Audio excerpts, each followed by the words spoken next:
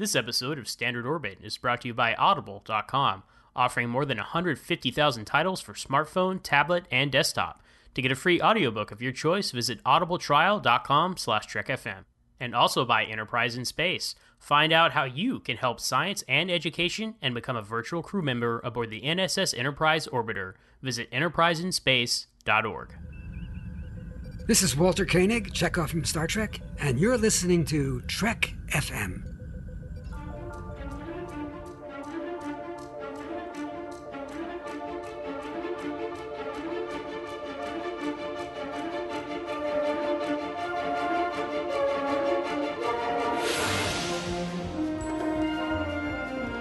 Risk is our business. It's like nothing we've dealt with before. My golly, Jim, I'm beginning to think I can cure a rainy day. I can't change the laws of physics.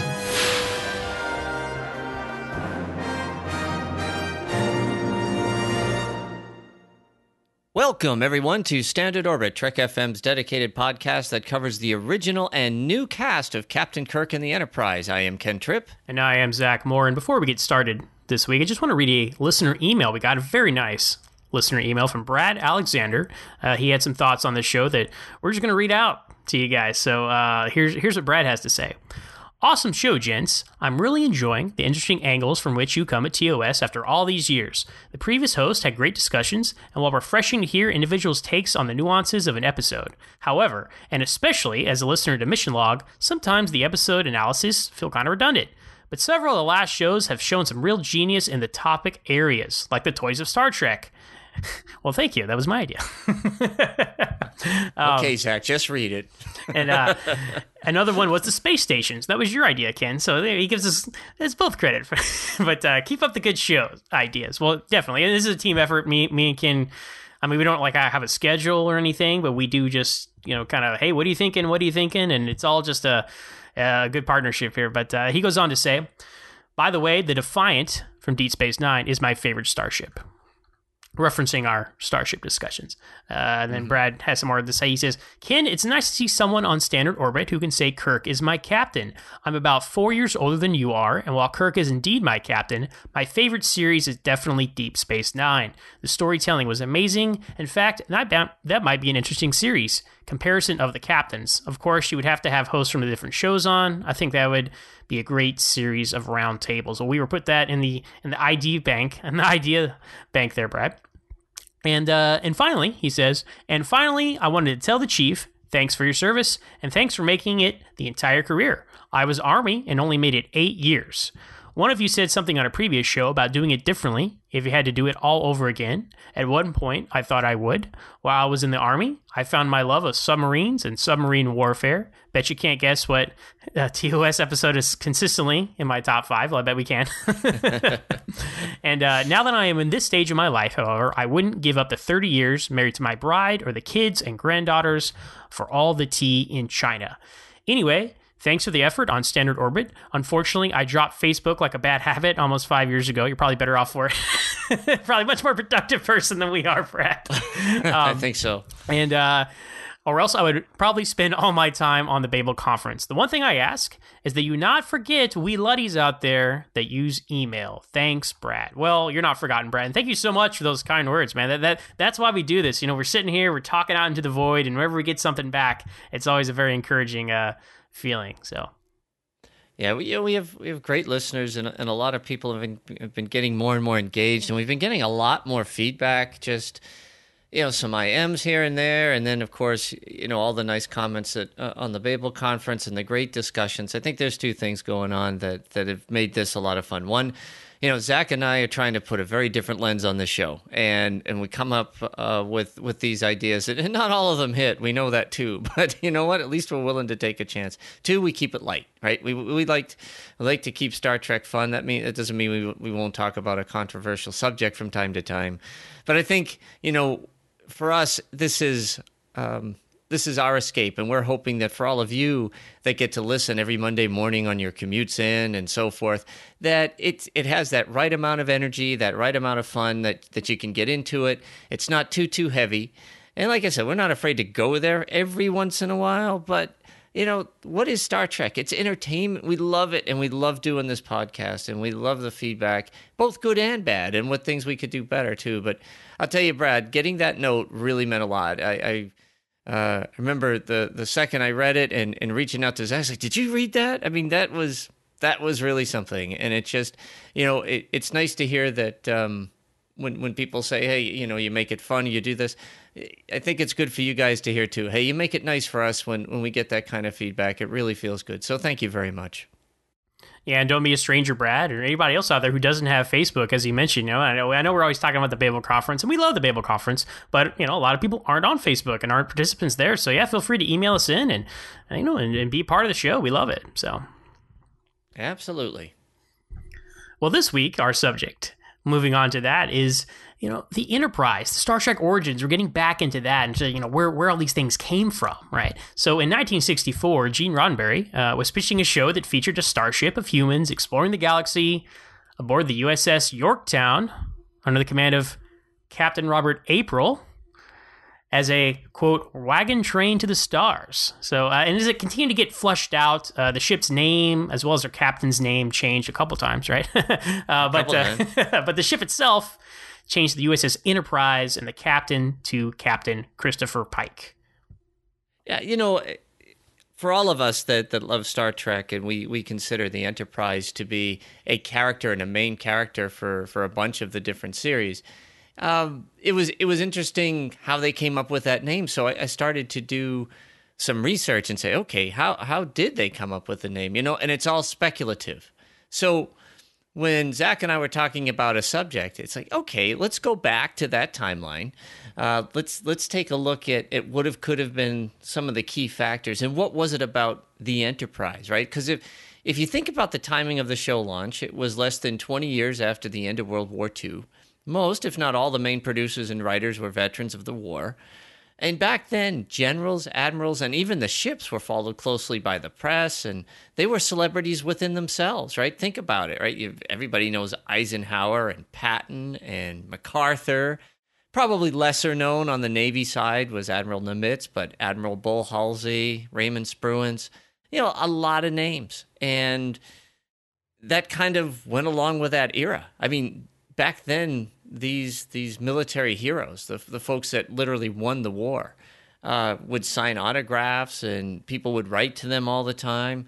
And then they also followed very closely, campaigns and ships. And at that timeline too, the first name, right, that Roddenberry proposed was the Yorktown. And aside from a famous Revolutionary battle, it was also a famous ship, actually two ships during World War II. And the first one was involved in the first naval campaign either, where the two sides fought a battle, but neither ship sighted each other. It was all fought by aircraft in the Battle of the Coral Sea. And then the Yorktown, which was heavily damaged in that battle, made it back to Pearl Harbor. And within 80 hours, it was turned around to go fight the Battle of Midway, which it eventually sunk during that battle. And a ship just like when Captain Kirk and the team, right, in Star Trek 4, they come back. There was a new ship being built, and they changed the name of the Enterprise. Well, there was another carrier being built, and in order to honor the Yorktown service, they immediately changed the name back to Yorktown. So Yorktown was, back then anyway, very popular, well known. It is sitting in Charlestown Harbor today as a monument, the second one, obviously. The first one was recently filmed undersea. The same folks that found the Titanic found the Yorktown, which is kind of interesting. So I think that may have been why that was such a big play. It wasn't that it was just the last battle of the American Revolutionary War. I think it really focused on that ship, and it was, like I said, a very famous ship. But it was also a very American name, right? It wasn't something that outside of the U.S. people would really know that name. And that's kind of where I'm guessing why the Yorktown was set aside. Yeah, Ken, I'm thinking for a, quote, United Earth ship, Yorktown might have been too exclusively American. So do you think that was really the main reason why they changed the name of the ship to Enterprise? I'm thinking, it's all speculation, but in all the research that we looked at, I believe Enterprise was more appropriate and appealing. But there's some big reasons why. During World War II, there was a USS Enterprise, and she was number 6. She was the 6th aircraft carrier ever built, and she was designated CV. And in the Navy, ships have designations, right? If you're a destroyer, you're a DD. If you're a guided missile destroyer, you're a DDG. If you're an aircraft carrier, you're a CV. The C for carrier, and V stands for air wing. Oh, okay. I always thought it was vehicle, but what do I know? So that's okay. Yeah, but it stands for E-wing. So any air squadrons in the Navy start with the letter V. So if it's an attack squadron, you'll see VA for air wing attack, or VB for bombers or fighter bombers, or they even have VQ squadrons. I don't remember what the Q stands for, but those Q squadrons were like patrol planes, spy planes, things along those lines. Yeah, I know. Back to Star Trek, Ken. Sorry, folks. So I thought it'd be interesting if you'd like, Zach, to kind of talk about the history of the Enterprise, what made it such a famous ship, and some of the parallels with the show Star Trek, and why I think, anyway, Enterprise is more than an appropriate name.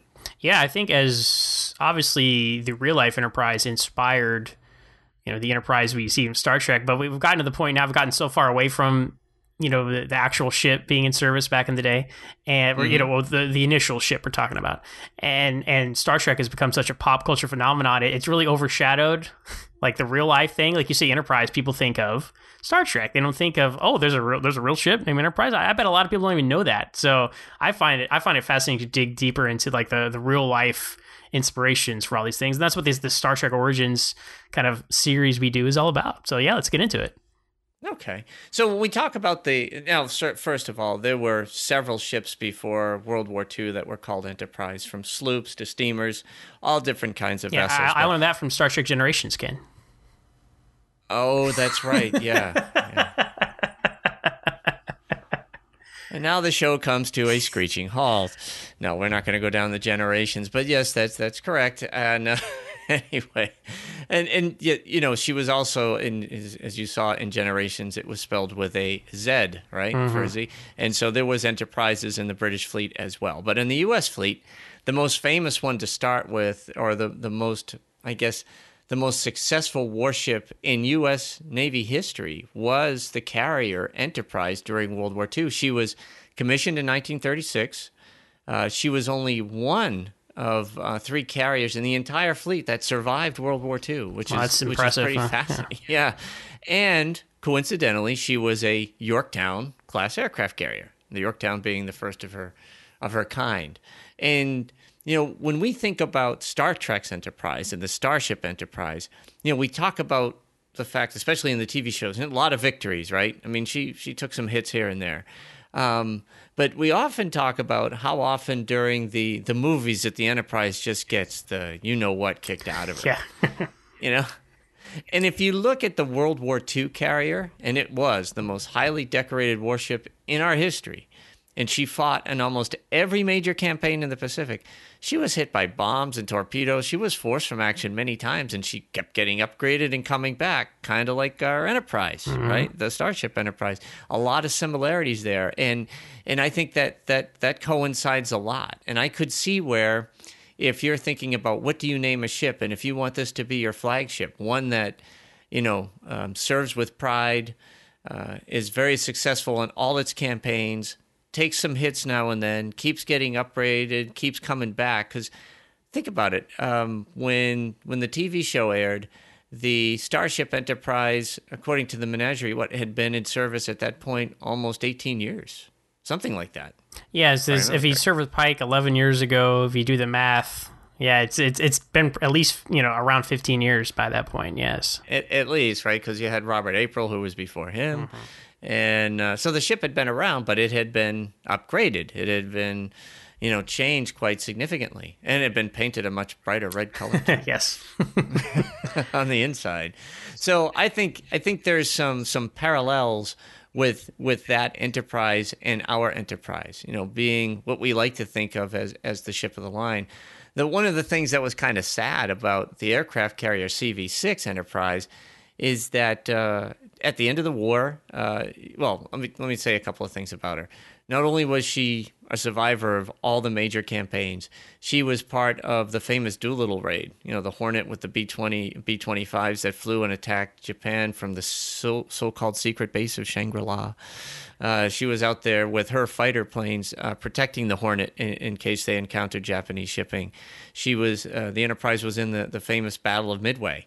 Even before those battles, she was out there patrolling the Hawaiian Islands. She actually came into Pearl Harbor the night of December 7th, so she missed that onslaught by about 12 hours. Wow. But several of her planes that were flying back to Pearl Harbor that night were actually shot down because they thought they were enemy aircraft, and people were panicking and shooting at everything. Oh, wow. So it's pretty interesting that way. And then, she was at Guadalcanal, she was in the Marianas, she was in the Philippine Sea battles, and she was also the first carrier to deploy a dedicated nighttime operations air wing. So she became a night fighting ship, which, is how we do a lot of things today, but she pioneered that. And as the war went on, as I was saying before, they kept adding to her armaments, kept adding to her radars. Again, a lot like the Starship Enterprise, when you think about how it transformed from the TV show to the movies. The new Enterprise was the latest and greatest and had all the bells and whistles on it. So I thought that was kind of cool. But on a sad front, here was the most highly decorated ship of the war. She had been through a lot.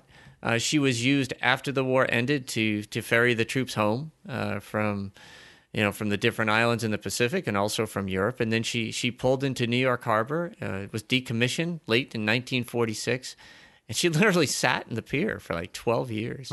There was the intention to buy it and make it a memorial, but the funding just wasn't there. And she was eventually scrapped, just torn apart, which, for such a historical ship, I mean, like I said, you have the Yorktown, which is down in Charleston. You have the Intrepid, which is in New York Harbor. And there are others, here and there, mostly battleships, not so much carriers. But here was the most famous, most efficient, most effective warship in our history, and she was just torn apart. Sold for scrap, huh? That's tough. Sold for scrap. They put the ship's bell in the Naval Academy, which was kind of neat. They did take out a couple of the different portholes, and they were used on another ship, actually the new Enterprise. Her stern plate with the name Enterprise on it is now at a baseball park, like a Little League baseball park in New Jersey. Wow. So it's interesting, although we're talking to go outside of the Star Trek narrative here, it's interesting, you talk about how this was the most famous, ship and most successful ship, and it was turned for scrap. It makes me think back to, the actual sets of the original series, right? They canceled Star Trek, right, and they just unceremoniously threw everything out. I mean, that's crazy. Can you imagine that? Like, can you imagine how much like the captain's share from the original series would be worth today if that survived? And then talking about the portholes, I know that when they made Next Generation, they did save some things from the original series, right? And one of the things they saved was the transporter pads, when you'd walk on it. And so when they built the Next Generation transporter room, they took what had been the bottom transporter pad from the original series and they put them in the top.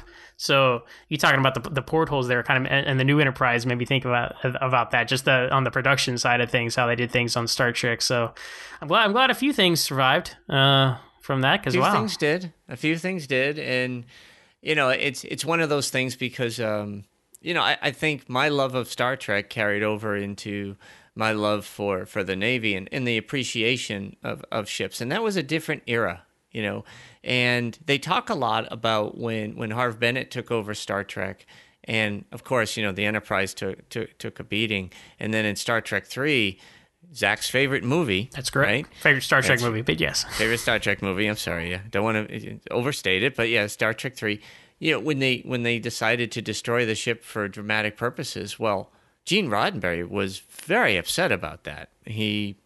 He actually leaked it, I think, to try to get the fans to stop it, much like he leaked the death of Spock, right? And there was a reason for that. I mean, that was an era where people really appreciated and thought more of the ships as being a part of themselves and a part of the family, and not just a vessel. And it reminded me when we did our discussion about what was your favorite starship on the Babel conference, which might have been one of the longest threads we ever saw. And it was really engaging, and people were really talking about how much they love their starships and talking about it. And then there were a couple of people that were like, well, what difference does it make as long as it gets them from A to B? And it's like, no! From A to B to C to D to E, yeah. That's right. So I think that's I think that might have been a big reason why they chose the name Enterprise, but there was one other big reason. In 1961, the U.S. commissioned a new Enterprise, CVN 65, not CV6-A, not CV6-B, not CVA6-C. Is that not a Navy thing? The letters is not from the Navy. You read, okay, that's completely fabricated by Star Trek, huh? I don't know if it's fabricated, but it was kind of cool. And I do remember when they were making Next Generation and other shows, for whatever reason, the Enterprise is the only ship that does that, right? I think that was in their guidelines. So, you might come across another ship with a Defiant. Defiant. There's no Defiant A, right? Yeah, or any of the other ships that had names that were used before. Now, there was that really wacky registry number on the Yamato on that one episode of Next Generation. Is the fake Yamato. So More Silence Has Lease. They go into the void, and Riker's like, it's 7848. That's incorrect. I don't know what the numbers are. Okay, but it's a bunch of numbers. -E. And I guess whoever wrote that episode, actually it was Jack B. Swords, who wrote Wrath of Khan, wrote that episode, by the way.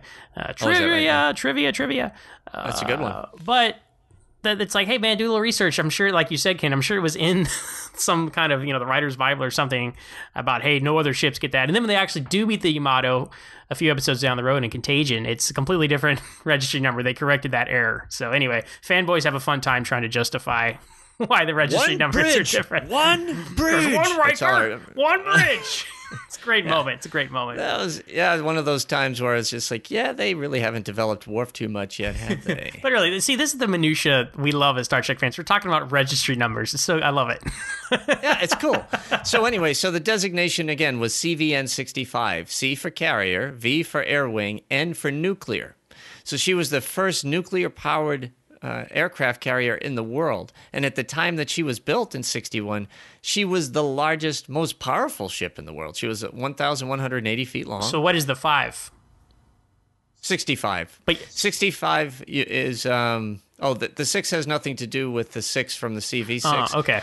Okay, when they number a carrier and other classes of ship, that means that is the 65th aircraft carrier in the U.S. fleet. I see. That had ever been built. Gotcha. Okay. The very first one, trivia, was the USS Langley, CV-1. Okay. And the original Enterprise aircraft carrier was the 6th one built, and then, jeepers, during World War II all the way through 1960, they built a lot of carriers. Well, that makes a lot more sense than the crazy way Star Trek numbers its ships, so... Yeah, it does, but the the Navy did not keep up with that tradition of just numbering ships as they went along. Destroyers based on class were changed and things, but carriers still. So they still number the carrier as from the time they were built, and they just keep on going forward. But like I was saying, in the early 1960s, this was a big deal. Here was the mighty Enterprise. She was the flagship of the U.S. fleet, the biggest, the most powerful ship in the world. So she had a great name. That's how they kind of recognized the first aircraft carriers. That it was an honor to name it Enterprise, and to make such a big deal of it. And she was another thing that kind of put it in common with the Starship Enterprise, maybe more along the lines of the refit Enterprise. Completely different, just complete ship of the line, new engines, so a completely new propulsion, just like the refit, new weapons, new sensors. And at the time of the Enterprise refit, it was the most advanced ship in the fleet, just kind of like the Enterprise was in 1961. But what's interesting about this ship, Zach? She lasted over 51 years. Wow. So we talk about how the original Enterprise in the TV show We know that, like we said, by the time the TV show started, that she supposedly has already been in service for 15 years. It launched into 2240s, is what we've been able to, using some math to figure it out. So it lasted from then until the 2280s, which is approximately 40 years for the original Enterprise. Yeah. Yeah, so that it's not unheard of. And if capital ships in the Navy can go that long, especially carriers. There's the last few ships that they call it carrying the pennant. The oldest commissioned ship in active service. So the oldest commissioned ship in the Navy's fleet is the USS Constitution in Boston. But obviously, she's not an active warship. See, I was gonna ask you about that because I know we were talking Yorktown a lot, but the Constitution I know was also on Roddenberry's short list for names, and I guess they thought that might have been too American as well because the U.S. Constitution, right? I guess that's probably the same thinking. Yeah, I think so. But they did use the name Constellation, which was a sister ship of the Constitution. They use Republic as well, so. Yep, so they've done it. And, of course, those ships have a long and storied name that have followed through, and all were ships during World War II as well. Constellation was also a U.S. aircraft carrier, a pretty good-sized one. She wasn't nuclear, but she was around that same era as the Enterprise. So yeah, there's some commonalities there, but if you think about it, the refit sailed for 20 years they said up until Star Trek 3. Well, so you put it all together. Yeah, that's they're wrong about that. And Star Trek 3, like that line is incorrect because he says the Enterprise is 20 years old. Like no, Star Trek was 20 years old, but the Enterprise by then is 40 years old. If you're doing the refit, if you think the refit happened like in the 2270s. It was like maybe 10 years old, 12 years old by the time of Star Trek 3, because there's a big gap, obviously, between Motion Picture and Wrath of Khan. So, right. But then, of course, it gets blown up. But then the Enterprise A gets decommissioned after just a few years. But if that wasn't old, I guess the thinking is that was the original Yorktown that got a refit. So it was really as old as the first Enterprise would have been. So it maybe would have been about 40 years old by then, 50 years, who knows. But then who knows what happened to the B.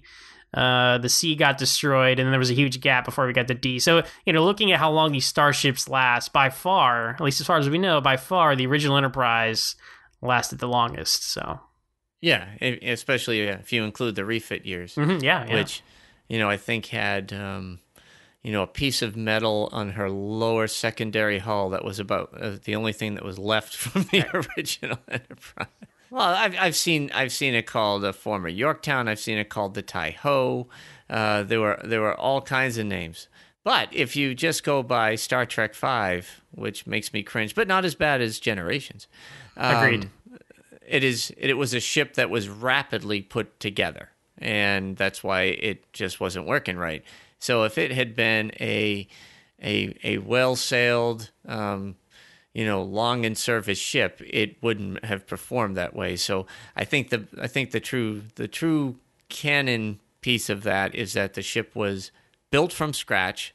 It might have had a different designation, maybe like the Yorktown, the carrier Yorktown. The Enterprise got destroyed. They renamed it Enterprise in honor of that ship, and off they go. And rather than, buy a whole new model or whatever, here you slap an A on it and you're off to the races. Let's see what she's got. So anyway, the CVN 65 Enterprise, like I said, she served for 50 years. She was involved off the Vietnam War. She was involved in some scraps in the Middle East. She was involved in Desert Storm, the Afghanistan War, the Iraq War. She had a long and storied history of good service, and it was a beautiful ship. I had seen it before in Norfolk a few times, and it took a while because her last voyage was in 2012, and it took 3 to 4 years for them to get all the fuel out of the reactors, to defuel the ship. And so now, and I've posted it on my own Facebook page, so you can go take a look. There's a couple of different articles that I posted a few weeks back when they officially decommissioned her. So she is now being towed away, just like her predecessor, for scrap. So I had a question about how often do they have to go into dry dock to get just upkeep on these ships, because if they're staying in the water, there's a certain amount of time they have to get out of the yeah. water and repair? Like, well, is there some kind of circulation cycle of X amount of There years? is. Well, what is that? I'm just curious, and I'm sure many of the listeners are too. So, I think every 12 to 18 months she'll go into dry dock.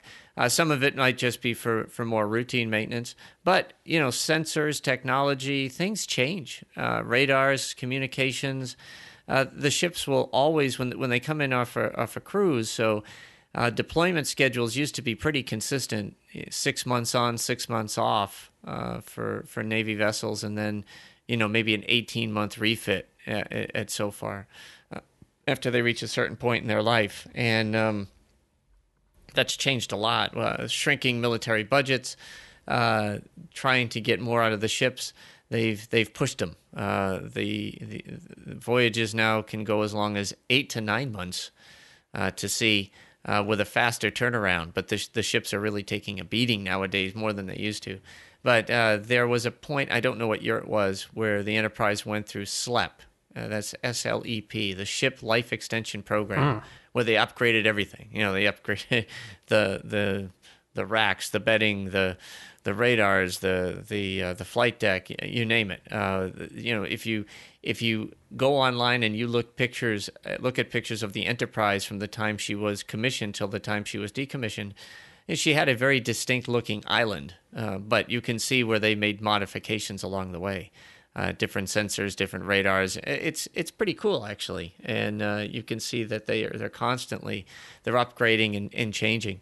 This was a ship that didn't need fuel, right? It was nuclear powered, but they did have to refuel the reactors after, I want to say, 10 or 15 years, something along those lines. That's how long that was good for. So it's had an incredible life to it. And a storied history, but I think it's kind of cool that the USS Enterprise CVN-65 was commissioned 4 years before Star Trek came on, or I should say 3 years, 61, 64, right? And then she outlasted all of the Star Trek series and movies because she was just decommissioned a few weeks ago. The prime time was the Prime Enterprise right there. That's right. She beat them all, man. She beat them all. Yeah. So, so now that she has been decommissioned, the good news is there will be another USS Enterprise. As there always is. As there always is. So right after they announced that they were decommissioning the Enterprise, they announced that one of the newer aircraft carriers, a Ford-class carrier, will bear the name Enterprise. Her number will be CVN-80. Gotcha. The 80th. Yeah. Now I can look at these ships and understand all the numbering means, Ken. So thank you. So it's crazy. So this ship is going to launch in the early 2020s, they said, which really makes you feel like we are living in the future, because even me, who I love reminding you is much younger than you, Ken. Even for me, the the year 2000. It's like the future, right? In the year 2000. All right, Conan O'Brien had this skit in the year 2000, and it's funny they continued it after the year 2000, which was just hilarious. But you say the early 2020s, like, wow, we're really getting close to the actual Star Trek future. First Contact is just 60 years away, 50 years away, right? So 2063. So it's crazy to see, like, in print, in black and white right there. The new Enterprise will launch in 2020. It makes you feel like I'm reading some fake Star Trek encyclopedia article and not the real world, right?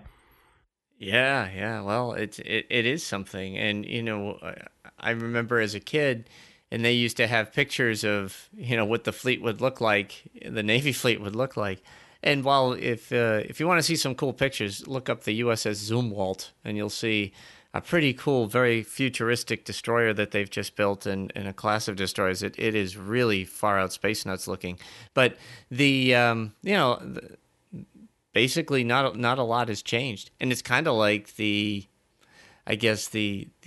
changes in the generations of starships, right? Still, yeah, it's changed, but even the basic shapes and designs, those very distinct Federation-looking starships, not even in the JJ verse, they haven't really changed much at all, right? I mean, right. Circle, neck, secondary hull, engines. And if you're an Excelsior or Miranda class, you can just last forever. So, well, that's right. Yeah, that's the beautiful thing, because as we like to tell our nice Earl Grey friends, man, for a show that was successful, they really mined the heck out of those movies.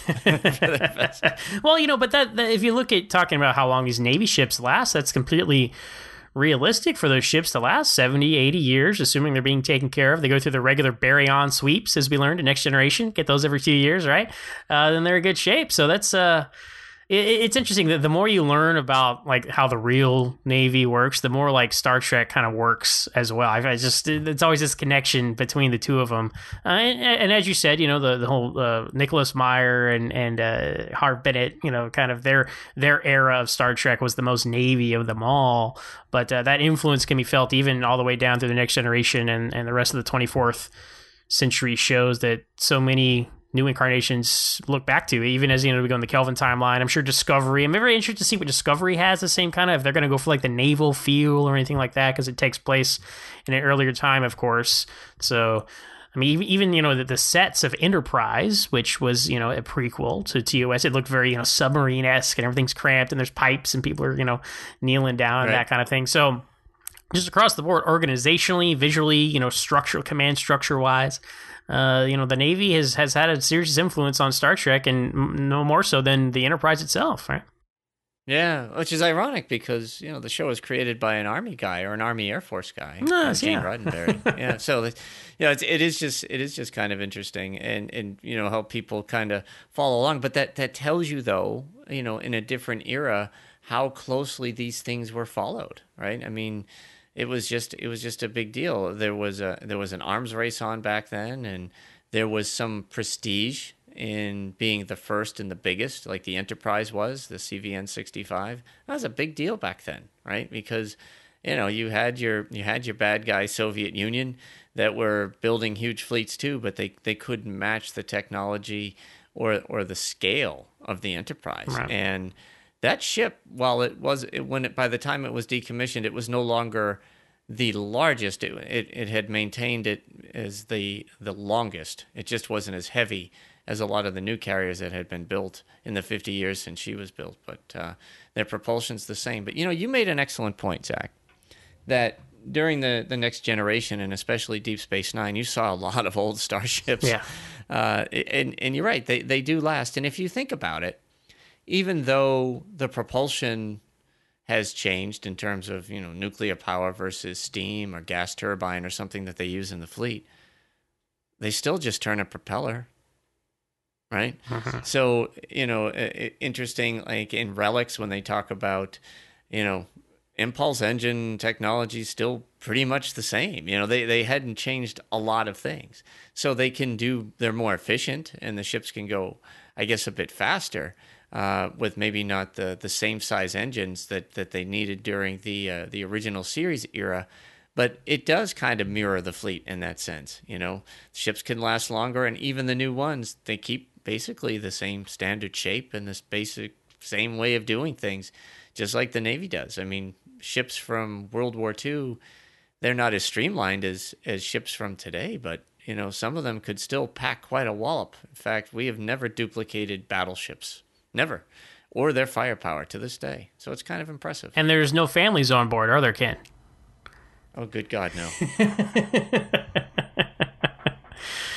But I'm sure if there were, they would separate the ship into two parts, right, to ensure the family safety whenever they went to dangerous situations, right? That seems to be the logical thing.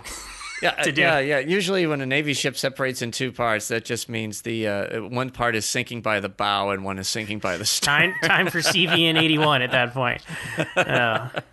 Yeah, it's a bad day. But it is an interesting discussion, like I said, how you could have that kind of continuity and how it could follow. Yeah, that's an excellent point. Well, if you look at to a layman like myself, right, you look at a ship from like a World War II archival footage, and you look at the news today, like, look, a ship off the coast of wherever. I'm like, well, that looks pretty much the same to me. Like, I can tell, like, well, there's a bigger gun turret on there, and the planes on the aircraft carrier are more advanced. But to the everyday guy like myself, it's like, yeah, that's a ship. That is a military boat, right? That is all I see. So, and it's interesting, you point out that back in the day when these things were coming out. When the first, correct my terminology, when the second Enterprise carrier came out in the 60s, people were really tuned into this stuff. People would gravitate towards these names and know them. And, I guess that goes to a lot of things. I think we're so permeated with so much else in our, pop culture environment or just news or anything.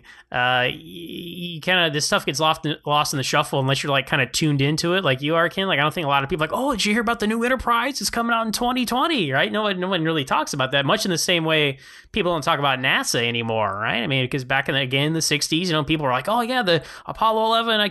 People are excited. They knew astronauts' names. These guys were celebrities, much like the generals were. They named all these ships off of after, I should say. So it's just an observation, not saying good or bad. It's just how far we've drifted away from being plugged into all this stuff, right?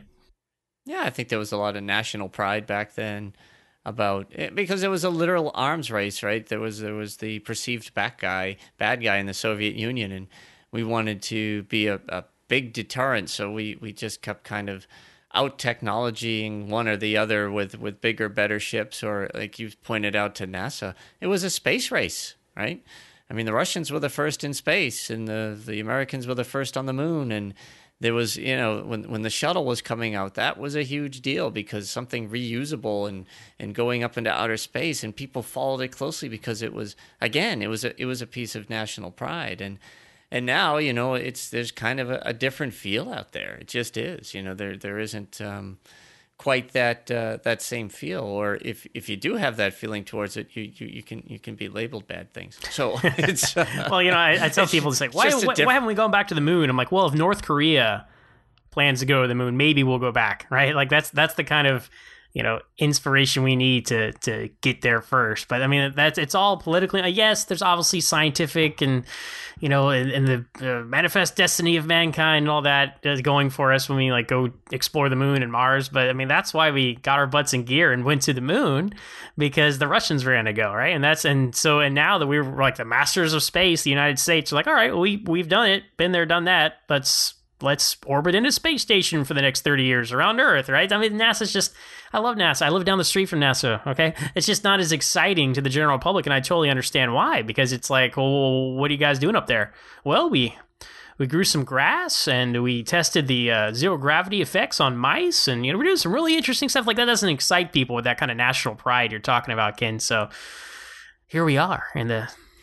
Yeah, but I also think it could be a unifying force. One of the great things about landing on the moon, not that the United States did it first, but it was the way they did it. They didn't say this is a giant leap for the United States. They said for all mankind. Uh-huh.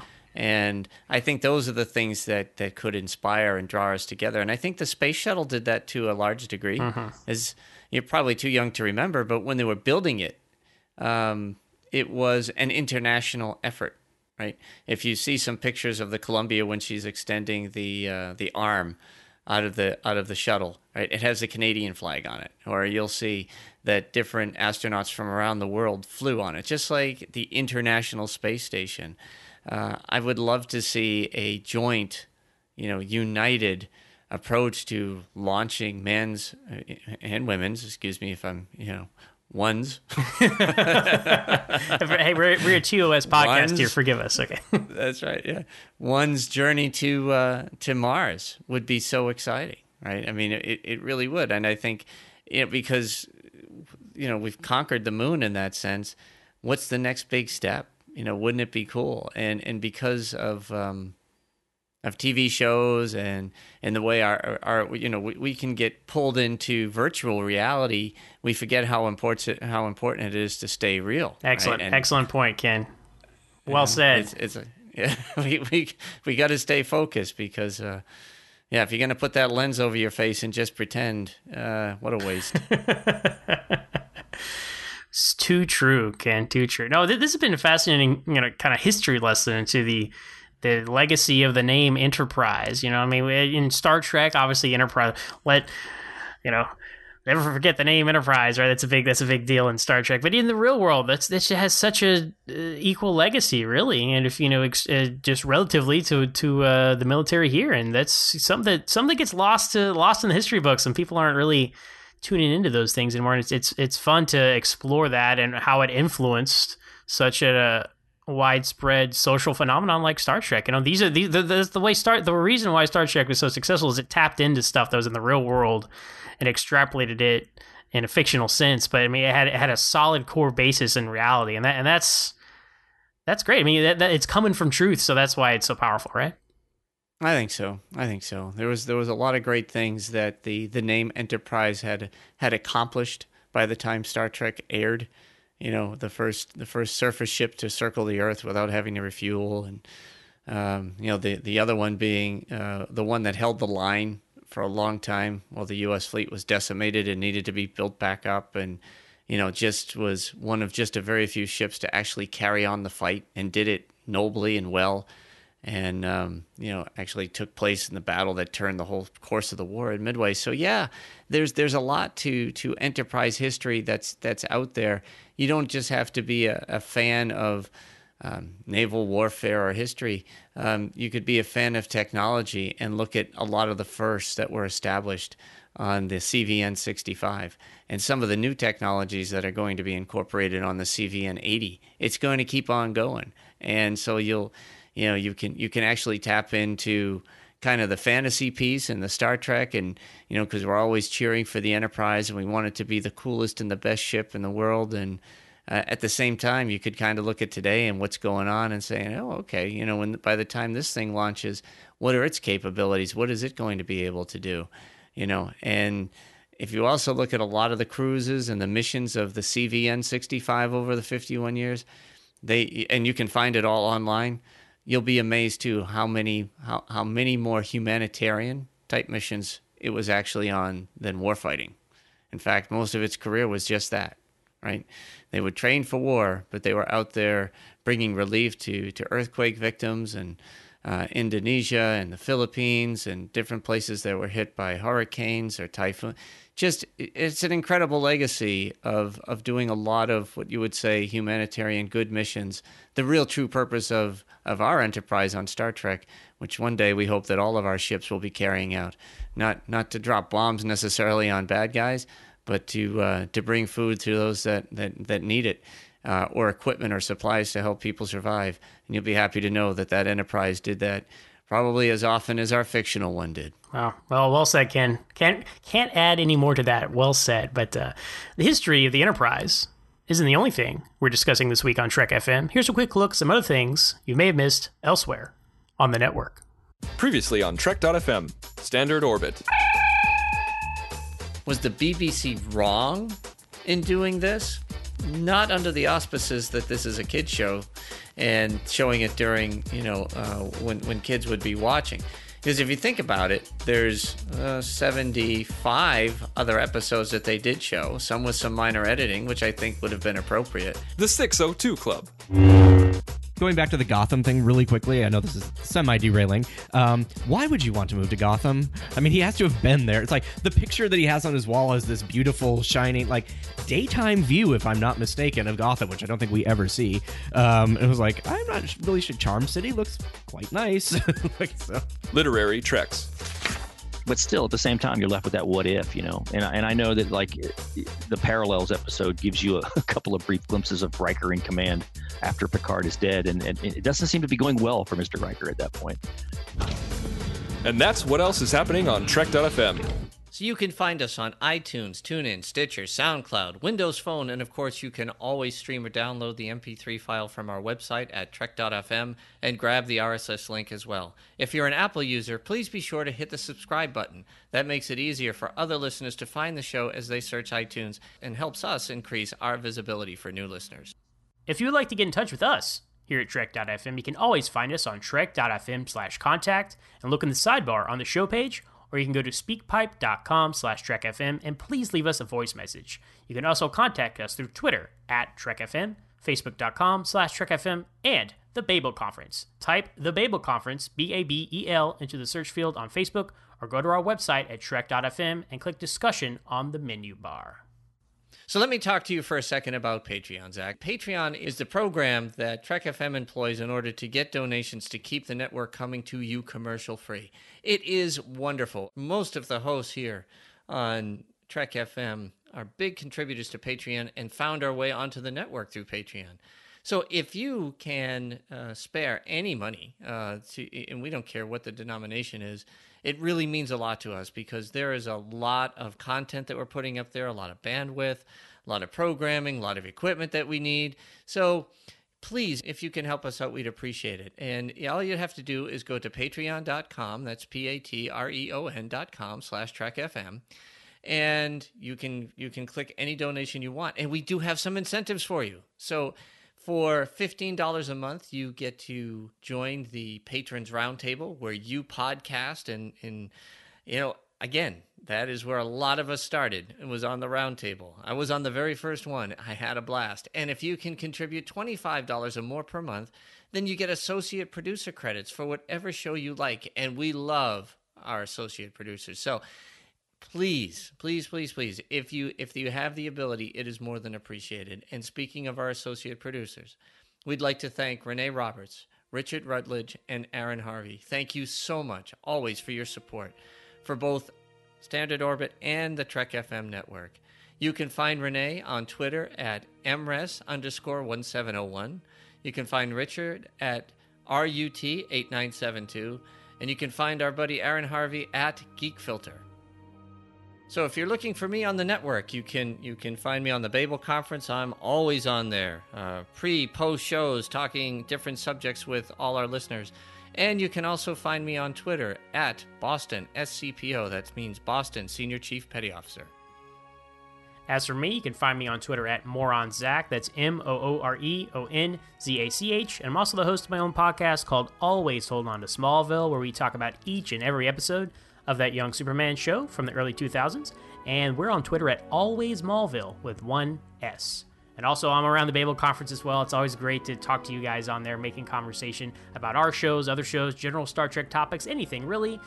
Love to talk to you guys on there. So thanks for listening, everyone. And join us again next time here on Trek.fm for another episode of Standard Orbit.